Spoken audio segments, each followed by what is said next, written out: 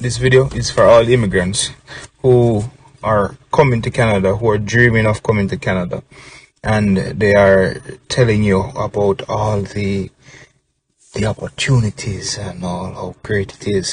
What they are not telling you is how high the cost of living is.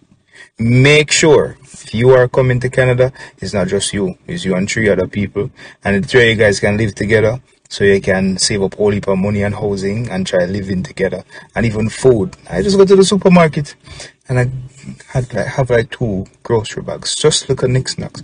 As you look, $100. So make sure if you're coming to Canada, don't come alone, and make sure you have a plan with a group of people. It is not what they say it is.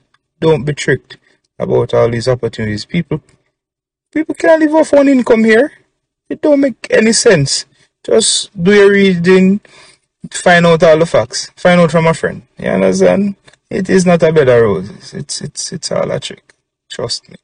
It's safe. Healthcare is great, but I feel say boy, opportunities just a grow up on tree. You understand? Not at all. Hard and expensive to live here.